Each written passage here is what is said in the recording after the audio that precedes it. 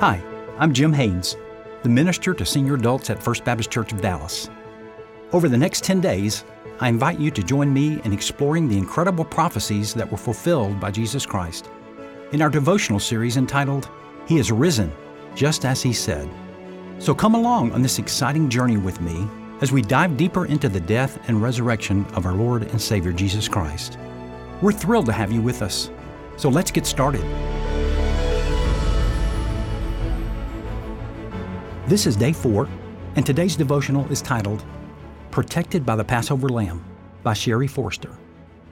Let's learn more about the prophecy, Christ will be our Passover Lamb. 1 Corinthians 5:7 says, For Christ, our Passover Lamb, also has been sacrificed.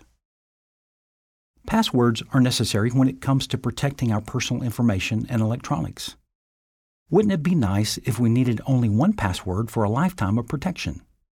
That would mean no electronic site requiring a password in order to access your list of passwords. No need to change passwords. No trying to remember to keep every password up to date. Never being locked out and having to change your password.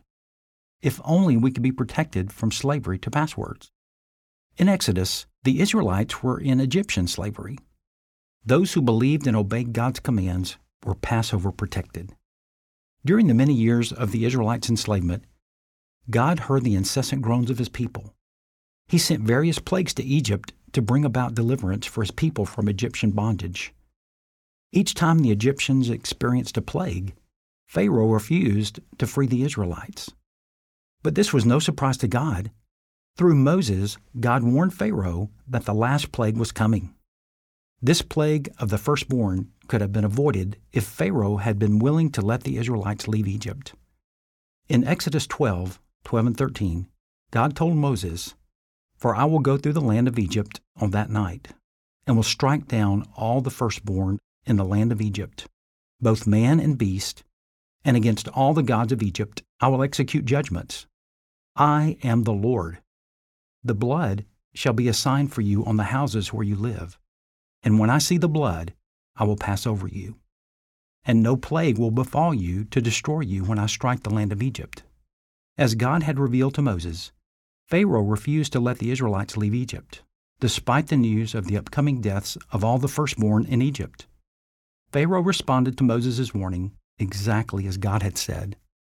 For protection from the destructive plague, God through Moses instructed each Israelite family to sacrifice a lamb without defect and paint some of the lamb's blood on the sides and tops of the doorframes of their houses.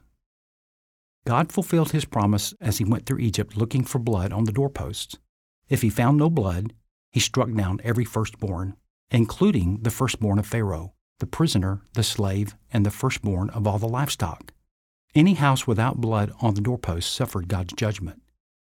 There was loud wailing in Egypt after God had passed through, for there was not a house without someone dead. The sacrificial blood of a perfect lamb was the basis for averting judgment. God didn't tell the Israelites to do good works, recite a certain phrase, or perform a specific task. Rescue from judgment and death was only accomplished by the Israelites who trusted the blood of a perfect sacrificed lamb who would protect them. Why is this important? Why did God require the blood of a lamb? Is this just an ancient Jewish tradition that no longer matters to those of us in the 21st century? No. When Adam and Eve sinned, they tried to cover themselves with fig leaves, which was unacceptable to God. So God killed an animal and shed its blood to cover Adam and Eve. This led to a sacrificial system throughout the Old Testament, by which God's wrath would be temporarily satisfied. The sacrifices could not fix the problem of sin, but looked forward to a day when God would provide a permanent solution to the problem of sin. When John the Baptist saw Jesus, he said, Behold, the Lamb of God who takes away the sin of the world.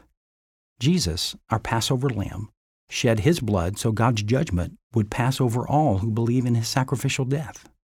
In Exodus, the Passover Lamb was a foreshadowing of the once-for-all Passover Lamb, Jesus Christ. Through His sinless, perfect life and sacrificial death, Jesus is the only one who can forgive sins, once for all, and provide eternal life.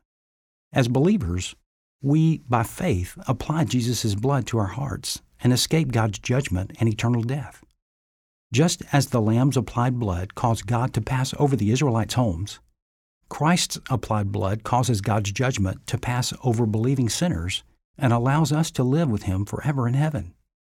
For our salvation, God requires nothing else of us but that we would believe in His Son, the Passover Lamb. We are not required to do good works, join the church, recite a certain phrase, or perform a specific task. Because of Jesus' sacrificial death on the cross, believers have a lifetime of protection from judgment.